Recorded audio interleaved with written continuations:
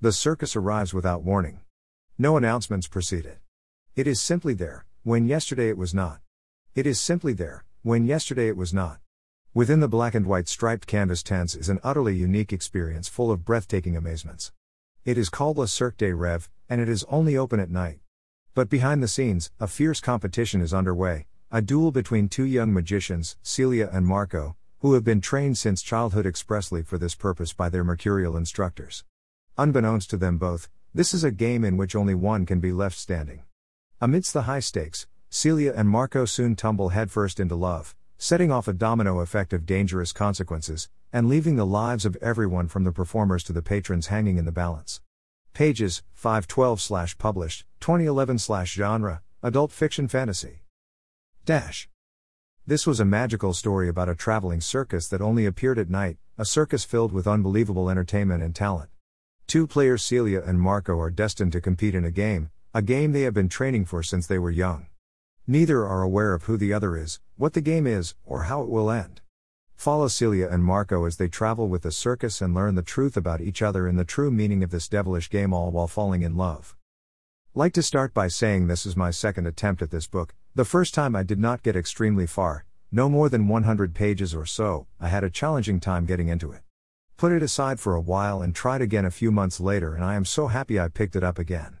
Would not say the summary is perfectly accurate in describing the story. I genuinely believe there was a battle by true definition when it was more a game of chess with Celia and Marco, the queen and king, with the other circus members as the remaining pieces.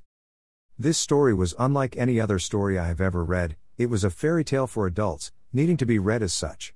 It was as if someone was telling me a bedtime story of a magical circus. The setting descriptions were stunning. It felt as if I was there, smelling the popcorn, feeling the breeze, and experiencing everything firsthand. Would say this book is much more plot-driven than character-driven. The settings and the game being played with a focus from beginning to end, the characters taking second place. Loved how every event of the circus and each tent seemed to come to life. I felt as if I was there experiencing it all firsthand. I usually do not enjoy plot-driven books, as I feel something is missing from them, not in this case. Completely mesmerized by the beauty of this wondrous circus. Along with a compelling setting, the plot kept me coming back for more. No idea how this game would end or even how it could end.